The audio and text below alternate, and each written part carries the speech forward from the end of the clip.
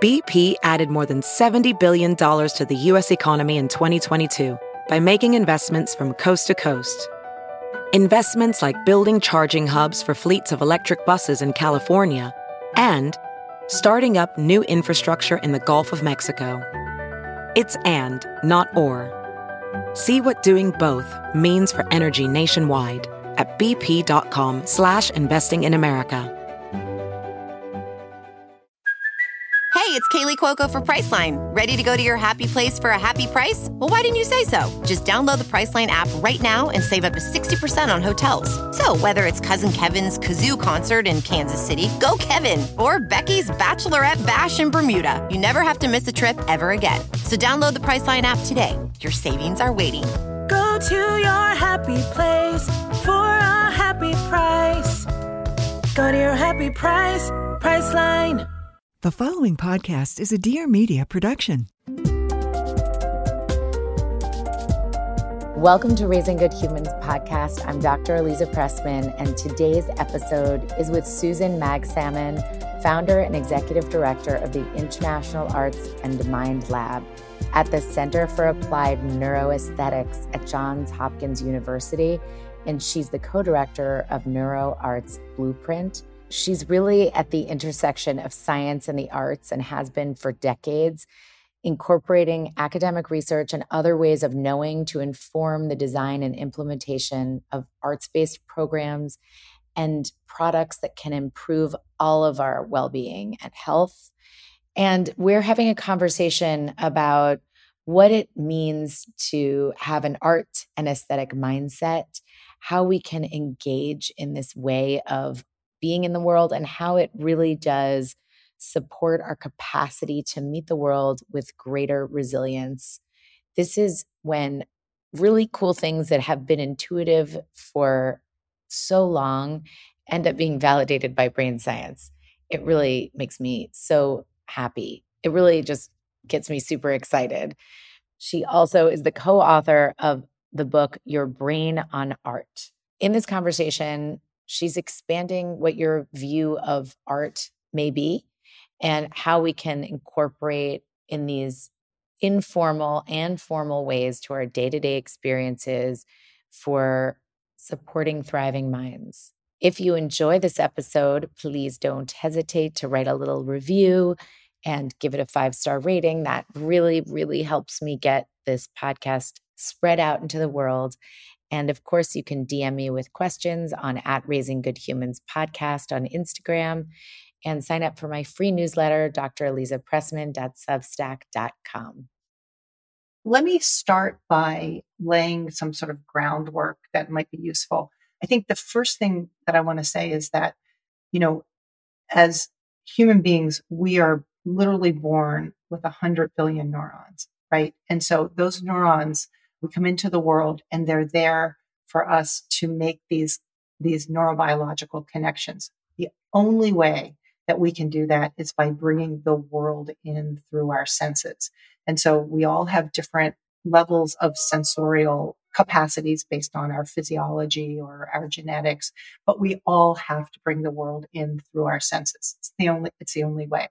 So when you really look at these profound ways we do that, touch is an extraordinary sense where you have, touch ties into the somatosensory cortex that helps you really interpret and understand what you're experiencing.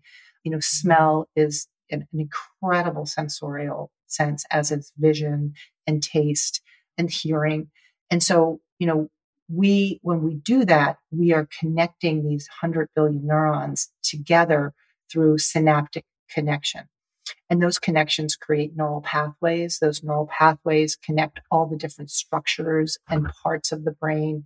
And how those neural pathways connect really allows us to do everything, whether that's have emotional experiences, move, think, create, collaborate. It's because of these neural pathways that connect within our brain, but also connect to our physiology, to our body. So what we know is that these sensorial experiences, the more salient they are, so the more they matter to us, meaning they're either practical or they're emotional, they create stronger, better neural pathways. And it turns out that arts and aesthetics are really some of the most highly salient experiences. And in the last 20 years, because we now are able to get inside of our heads, we can understand the extraordinary way that the arts actually impact us. And one of the things that we know is that these arts and aesthetic experiences actually connect multiple systems simultaneously. And so that's really sort of an extraordinary thing. So our brains are connecting, these arts are connecting our brains, but also our circulatory systems, our immune systems, are engaging the reward system. So there are these sort of extraordinary mechanisms to be able to create significant neural plasticity, neurobiological changes within our brains and in our bodies. And that sort of lays the foundation. We also know that each of our brains are so different from each other because of the way we're wired. And so there's a couple of models. One is called the aesthetic triad that explains why each of us are so different. And part of that has to do with culture, with life experiences, with our genetic makeup, with our sensorial systems, and also with the way we interpret what's important to us. And that ties into our default mode network. So when you're thinking about parents and childcare providers and the way that the arts can be helpful for young children, but also through the lifespan, the more we're building these strong neural pathways in young children, but also in middle school and beyond, we're actually creating the capacity to meet the world with greater resilience, with greater skills, with greater emotional regulation, with better executive function. And those things are super important for us as we get older. When we are older, the arts then can come in to be helpful in daily practice, to moderate cortisol levels, to look at increasing reward neurotransmitters like dopamine and serotonin, but also just to keep us healthy. And then they can be used for interventions. And so I like to think about this as the arts and aesthetic experience really weave through all of those moments in our lives, and understanding how they can be used for different purposes, depending upon what the need is. I say there's an art for that. And what kind of art depends on what types of things we're really trying to address. So how can people best connect with art? Because there are people for whom it's a natural fit. Not that, I mean, I think part of what you're saying is this collective natural fit for all of us, and we're kind of wired in this way. But for people who don't think of themselves as artistic or as appreciating of the arts, how can we expand that view? One of the pieces of research that I think is really important to share is that you do not have to be good at an art form in order for it to have great impact for you physiologically or psychologically. And I think this misnomer that we have to be good at it in order to do it really has left a lot of human potential on the table. Sir Ken Robinson talked about this years ago, where he's estimated that by the time we're in third grade or 8 years old, someone has told us we're not good at it, or we've gotten the message that we're not good at making art. And so we stop. And yet it's the very physiological, evolutionary skills that we need to be wholly healthy and well. You know, we've been optimizing for productivity really since the Industrial Revolution. And I think what we have thought is that the arts are nice to have. They're a luxury, not a have to have. And so we've set up this paradigm that we wait to do the arts, or we have to afford to do the arts. You know, indigenous cultures, and there are still 5,000 indigenous cultures around the world, really didn't have a word and still don't have a word for art. That we've kind of created this silo of art as this thing, but it was a way of living. It is a way of living. So it's how you move through the world and how you use all of these sensorial experiences to create community, to share story, to use visual art to interpret or represent something. You think about symbol and metaphor. And so in some ways, we can definitely take a page from these ancient cultures that really understood the value of ritual and tradition and creative self-expression for individual knowledge and health and physical well-being, but also for collective knowledge and community building. When I had little toddlers, I loved giving them sand and water tables because it could entertain them for hours, especially when they could be outside. And now KiwiCo has kits to make your own sand and water tables. So I just ordered it for my favorite toddler. KiwiCo delivers seriously fun, hands-on projects that inspire a lifelong love for learning. Get 50% off your first month plus free shipping on any crate line at kiwico.com/RGH. That's 50% off your first month at kiwico.com/RGH. KiwiCo is designed by experts. The projects are designed by a team of educators, makers, engineers, and rocket scientists who brainstorm hundreds of ideas to create the most exciting, age-appropriate, and educational projects. These are real engineering, science, and art projects with high-quality materials. It's awesome, and it's in a kit. So even when you feel like you just want to sit your kids in front of the TV and relax, you can sit them in front of one of these kits and enjoy a little time to yourself and know that they're doing something really cool. Redefine learning with play. Explore hands-on projects that build creative confidence with KiwiCo. Get 50% off your first month plus free shipping on any crate line at kiwico.com/RGH. That's 50% off your first month at kiwico.com/RGH. Breathe some life into your own backyard with fastgrowingtrees.com this summer. From shade to fresh fruit to privacy and natural beauty, let fastgrowingtrees.com help you plant your dream garden with their expert advice and fast, reliable shipping. Fastgrowingtrees.com plant experts curate thousands of easy-to-grow plant, shrub, and tree varieties for your unique climate. Meyer lemons to evergreens and everything in between. Happy plants, happy home. Except sometimes it's hard to know which plants will do best. No problem, because with fastgrowingtrees.com, you get customized recommendations based on your specific needs. Plus, the plant experts are always available to help your plants grow healthy through the season and beyond. I love Fast Growing Trees because I found a beautiful fiddle leaf fig I was looking for at a great price, and you will too. Let fastgrowingtrees.com help you plant your dream garden with their expert advice and fast, reliable shipping. Join over 1.5 million happy Fast Growing Trees customer. Go to fastgrowingtrees.com/humans now to get 15% off your entire order. Meyer lemons to evergreens and everything in between. Happy plants, happy home. Fastgrowingtrees.com/humans to get 15% off your entire order. Get 15% off at fastgrowingtrees.com/humans. Two separate things come to mind. One are nurturing kids and adults, because this is true for adults too, but nurturing younger minds through the arts, if that's an inclination. And the other is helping young people find space and time and inclination toward the arts that we might have decided wasn't important for them or that they didn't click with. I think that there's a big part of that has to do with what you said, which is, oh, you're not good at that. Let's put you over here and you'll do something else. Or it's not productive seeming, or whatever the reasons are. So I'm curious, how do we harness the inclination of art or let go of our holding on when and how we're doing it? And this is thinking about young people. But then there's also, what about those young people who are just not interested or seeming not interested? How do we connect those dots? Mm-hmm. So I think what I like to think about is, starting with where you are. And so we all are involved in making or beholding art, whether we're aware of it or not.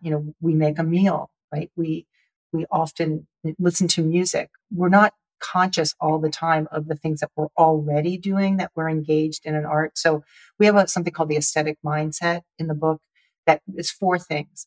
And this sort of lays the table for that. The first is having more of a curious mind or a beginner's mind, and just being able to be open to what's around.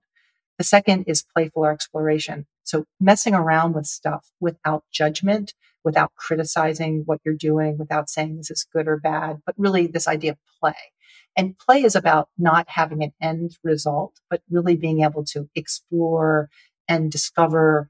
And it turns out that when you really examine your own behavior, oftentimes we don't let ourselves play. And the third is more of a sensorial awareness. What are you feeling? Like, what are you feeling right now? What kind of light is hitting you? What's the temperature? What are you smelling? Being aware of what is actually in your sensorial world and feeling that. We're often in our heads, not in our bodies, and just tying into some of that.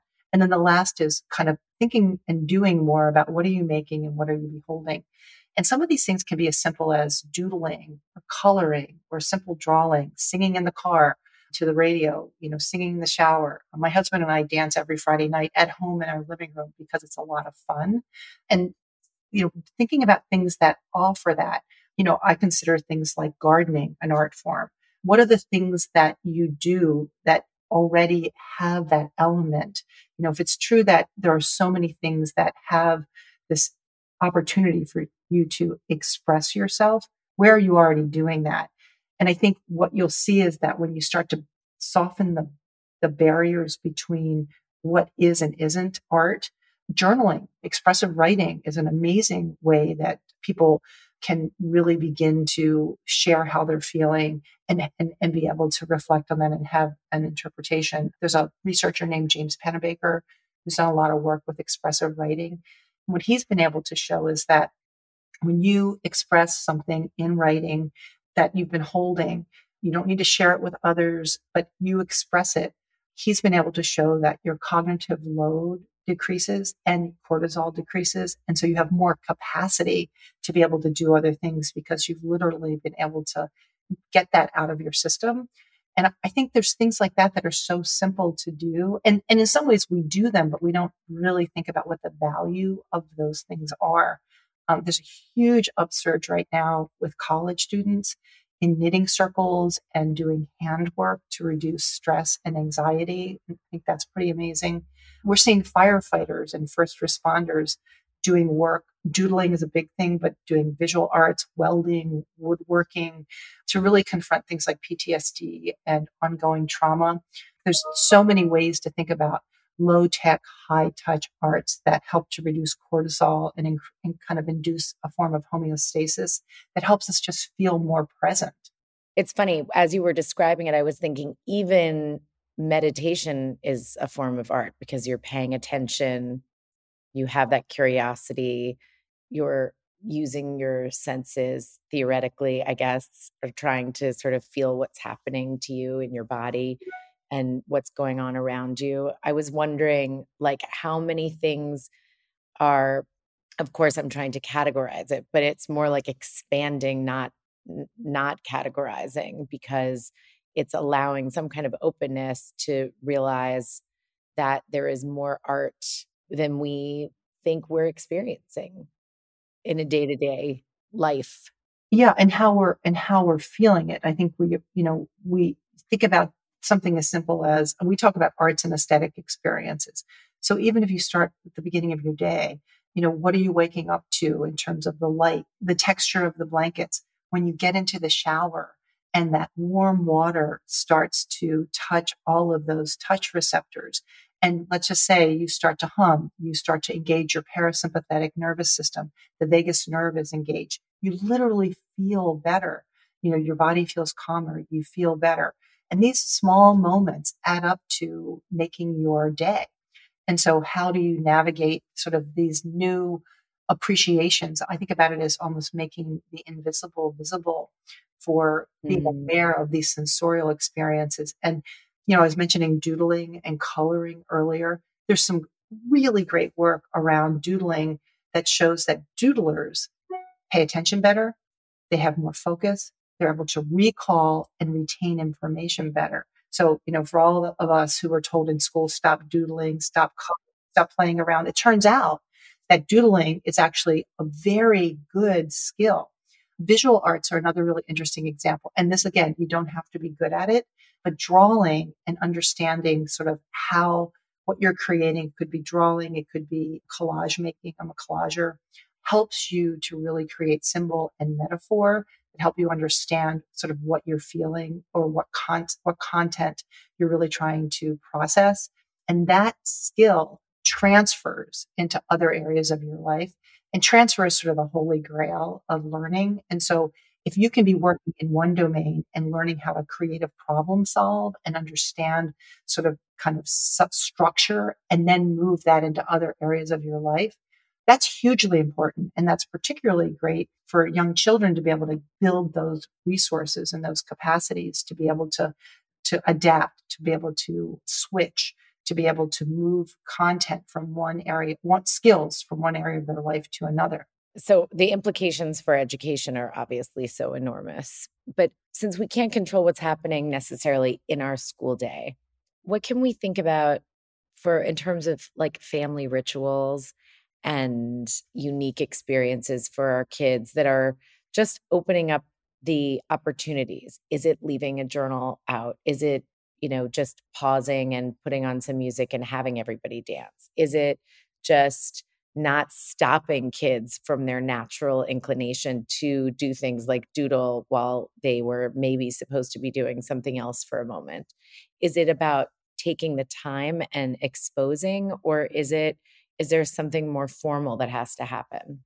No, I think that's exactly right. I think starting from where you are and creating these enriched environments where families feel like there's an opportunity to feel safe. And safety is not just the absence of threat.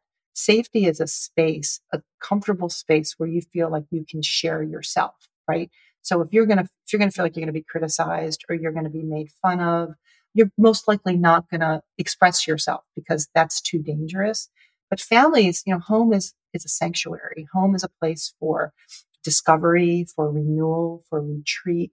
I always think of a home as having multiple chambers for different emotional needs, different opportunities. So thinking of your home as a place where your family can grow and learn and collaborate and renew shifts the aperture enough that you can sort of begin to think about that. So for sure, being able to model that, I find modeling to be probably the most effective way that we learn. And so modeling that. So, for me as a mom, putting my technology aside and focusing on being present with the people that I'm with when I'm with them and setting up some of those sort of conditions for coming together.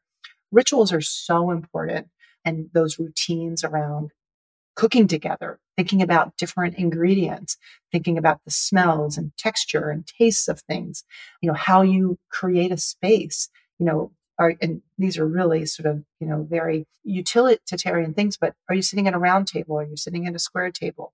Do you use cloth napkins? Do you use paper napkins? Like, what are those real sensorial things that are happening? Do you light a candle at dinner? How do you create that environment for collaboration and communication and coming together? Are there, materials where, things that you can do together, putting a photo album together? I mentioned dancing. During the pandemic, we saw that families did a lot more dancing, which I think is really interesting because it's physiological, it's physical, right? You're getting a lot of this energy out, but it's also, total reward and it's storytelling. And so, dance is an amazing way, being able to share different musical preferences with each other helps to, share what is going on without asking somebody, hey, what's going on? I think there's all those small ways that start to add up to creating a culture in a family. We talk about art creates culture creates community, and community creates humanity. And so that starts with you individually, and then it starts with your family and then your community. So I think it doesn't have to be these big things. And it's not about overscheduling dance classes or music classes. You read my mind. Yeah. It's not about that. And I think it's really important that we don't confuse that with this innate ability to express ourselves. You read my mind because I was thinking about, why did I stop doing certain things that would be considered artistic expression when I was younger? And I was a dancer, and I was really, really obsessed. And I was obsessed with it, not just the dancing part of it, but the stories around it and the art around it and everything. It was my whole world. And then I had an injury and I had to stop, and I was so devastated. And my decision was that if I wasn't going to be able to be really highly skilled I wasn't going to do it anymore. So I just stopped, never did it again. And I think that was not because my parents were pushing me, and it wasn't because of anything outside that I know of. I'm sure there were messages that I got, but it made me think that was long ago. And now in the much more common culture of high achieving, pressure, pressure, pressure, and like become an expert by 13, I'm so curious, like, how do we allow ourselves to think of things as valuable for the sake of the experience of it instead of to what end? Like in my mind, I had an end game of being a dancer. And then once that was off the table, I was like, this does not serve me anymore. And I won't do it just for enjoyment purposes because I won't be good enough. And I'm exposing so much crazy. But that was my 16-year-old mindset of just like, forget it. What's the point? And I see today with a lot of families feeling like they have to get their kids have to be really good at whatever it is that they're doing, or they should move on to another thing. And so they specialize really early. And it's it's like a great Trojan horse into getting everyone to let go of that and think about just the experience of this art and aesthetic mindset. But the Trojan horse to me is to suggest that it actually is so beneficial for your mental health and for your cognitive flourishing and for your relationships and so many different things. But it feels like you need that in order to sell the idea of stepping back and just being a human being who's experiencing artistic expression. And now another break so I can tell you about my sponsor. Ready Set Food is on a mission to raise awareness of food allergies and the importance of early allergy introduction. Food allergies, as we all know, are on the rise. Currently, 1 in 13 babies develops a food allergy each year. Evidence-based research, USDA guidelines, pediatricians, and allergists all agree feeding small amounts of common food allergens like peanut, egg, and milk daily can really help babies get the best chance at future food freedom. But it gets pretty scary when you know that you have to feed your baby something that tend to have allergens. Ready Set Food was developed by an allergist and mom of 2 to make it easy, safe, and convenient to regularly feed babies low doses of the most common food allergens. Guidelines from the leading medical organizations recommend feeding your baby allergens and then maintaining exposure until it's part of your child's everyday diet.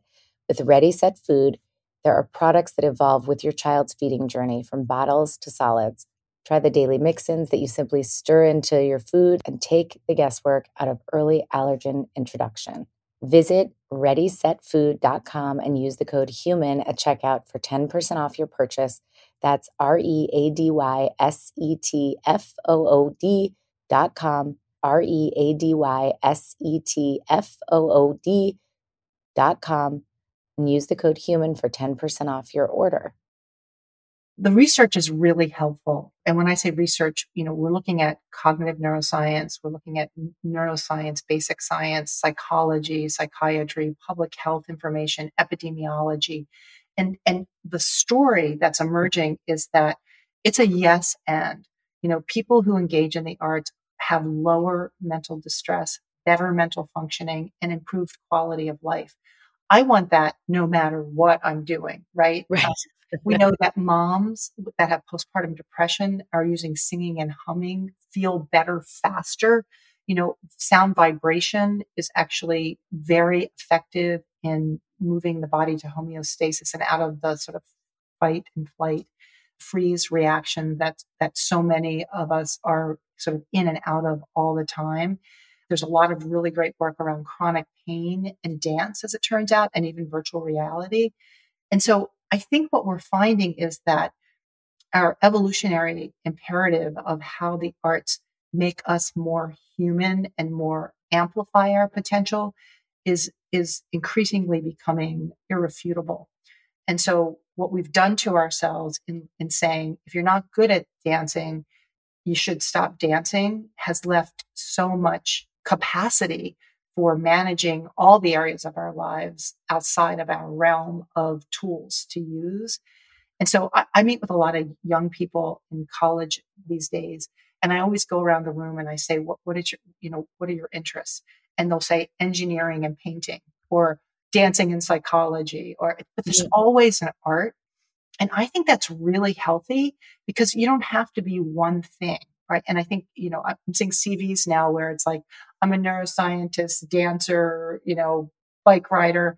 A lot of these kids that are moving into these professions are demanding that there's more to life than just the career. And they need it for their mental health when you look at, how, and their physical well-being and their sense of community. And so in medicine, there's a huge shift to moving around humanizing medicine. Kids that are coming into medical school right now don't have other interests because they've been totally about the grades, getting into the best medical school, getting into getting through all of the prereqs. And they're incredibly stressed. They don't have an appetite for wonder. They have no tolerance for ambiguity. They don't have great observational skills because they're myopic on getting into the medical school. So if you're treating people who are very complex, you want capacity for ambiguity. You want great observational skills. You want capacity for wonder, to think about what else could it be, not just, oh, you're this symptom or you are the disease. And so I think professions are starting to see that this narrowing is actually not good for the professions. And in business, we're seeing that too, where it's collaboration and creativity and the ability to have interdisciplinary solutions that are really where, the workforce is going. Yet we're not allowing that. We're not bringing that into this K-12 or even college experience because we're streamlining. So there's some really big societal disconnects that I think are important to understand. But when you come full circle back to how do we learn? How do we grow? How do we really become the most whole human beings? Arts and aesthetics are just essential as sleep, nutrition, exercise. And I think that's where this field is really moving. God, it's so funny. All of a sudden, because I've never really sat down and thought about my relationship with art and aesthetics, though I bend in that direction more than certain other things. That's what I find more appealing. But in terms of doing versus being the observer, I'm just less inclined. And I was thinking about how in college, I was an art history major, and one of the only required studio art class I had to take was just like intro to studio art. And I got my worst grade, which already threw me because I was like, wait a second, how am I getting a terrible grade in studio art? And the teacher, my professor, said that my project lacked creativity and vision. And he was really just like disappointed. And I said, is that because I'm a terrible artist? Because I already know that I've never really, I'm not a visual artist. And he said, no, it was the lack of creativity. And I didn't understand him.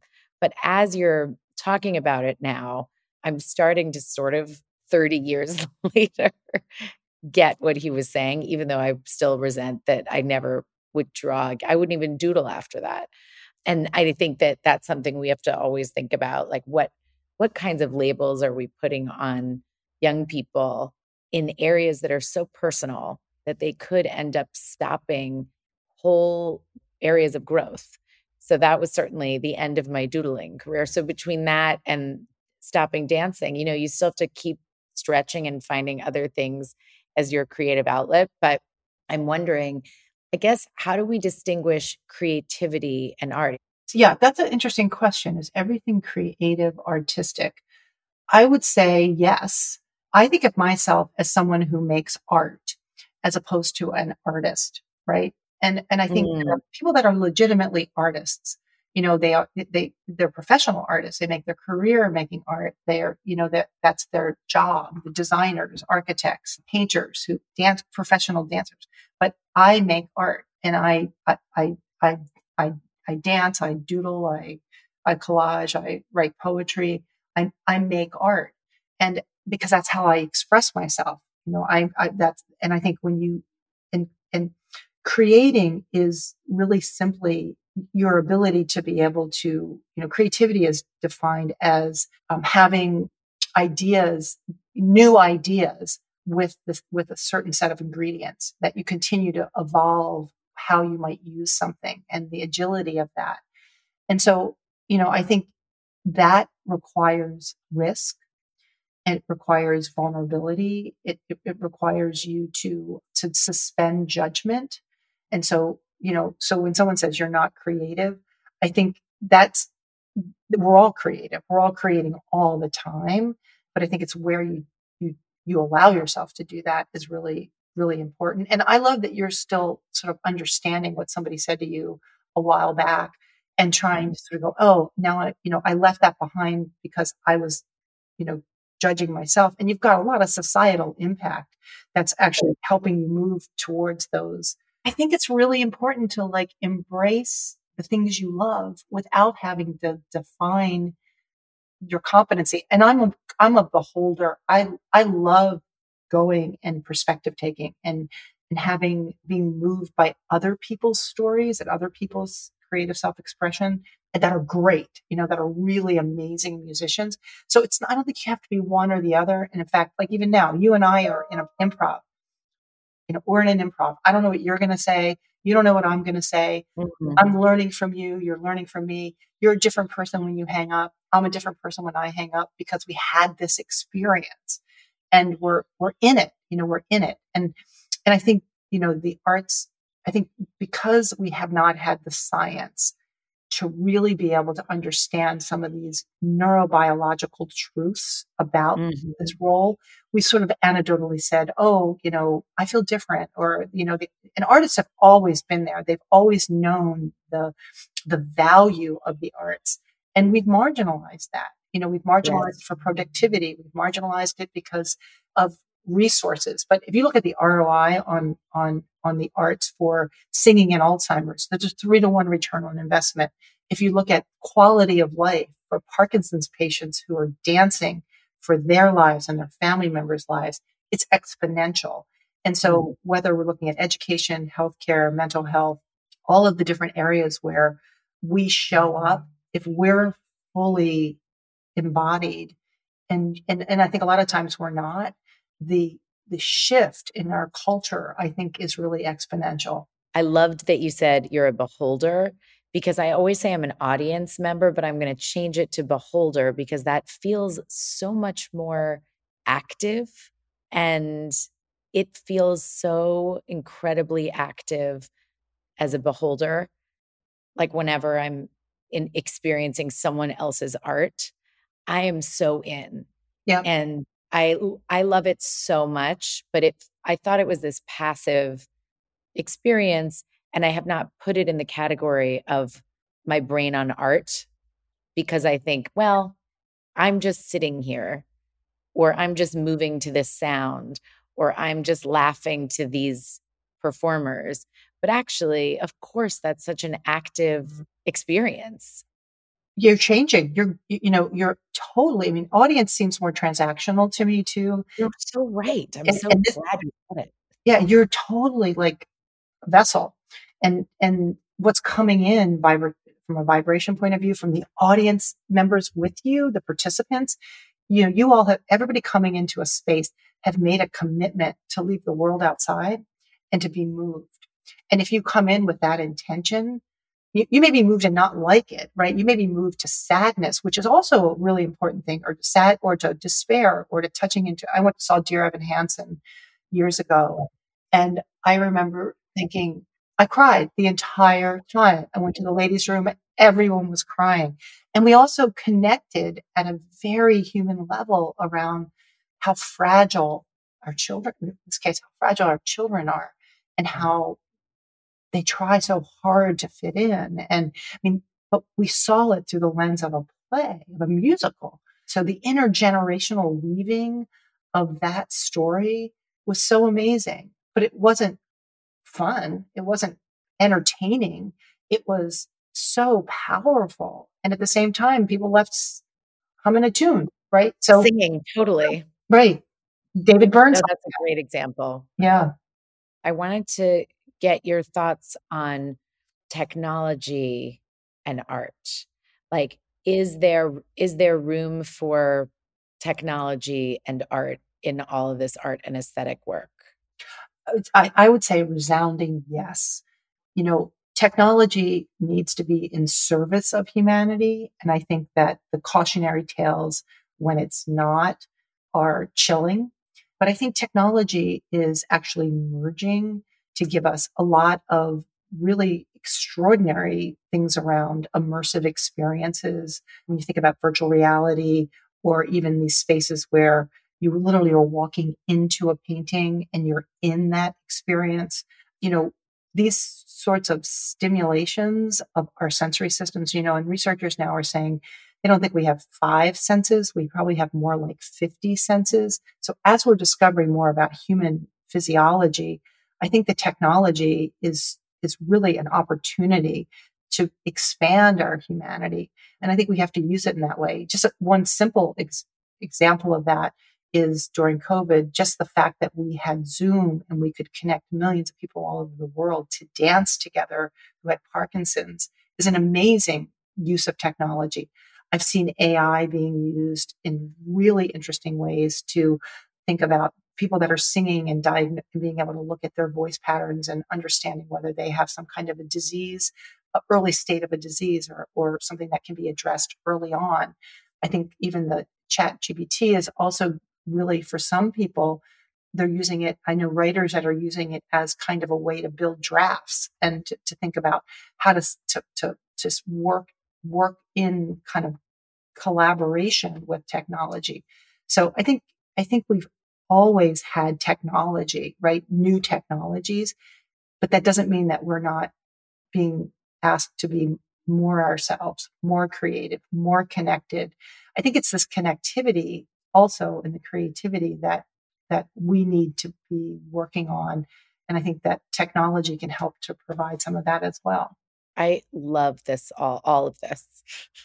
It's so cool. I have to say, even with flourishing, my husband and I were talking about this last night. We don't want to just survive. We want to flourish. And what are those conditions for flourishing? And they are around awe and enriched environments, creativity, ritual, novelty, and surprise. When you said you love in a conversation where you feel more alive, like how many of us say that? Like, I feel more alive. And that shifts everything, right? When you feel like you are engaged and there's purpose and there's meaning, you come together, you do more things, you're not just transacting, you're transforming. And I think that's the best of us. And that's what we should be going for. This was so wonderful and interesting as a beginner conversation about it. Well, thank you so much. And I actually think you should dance. I think you should go home tonight and you should put something on and you should dance and just tell me how it feels. I think you might cry.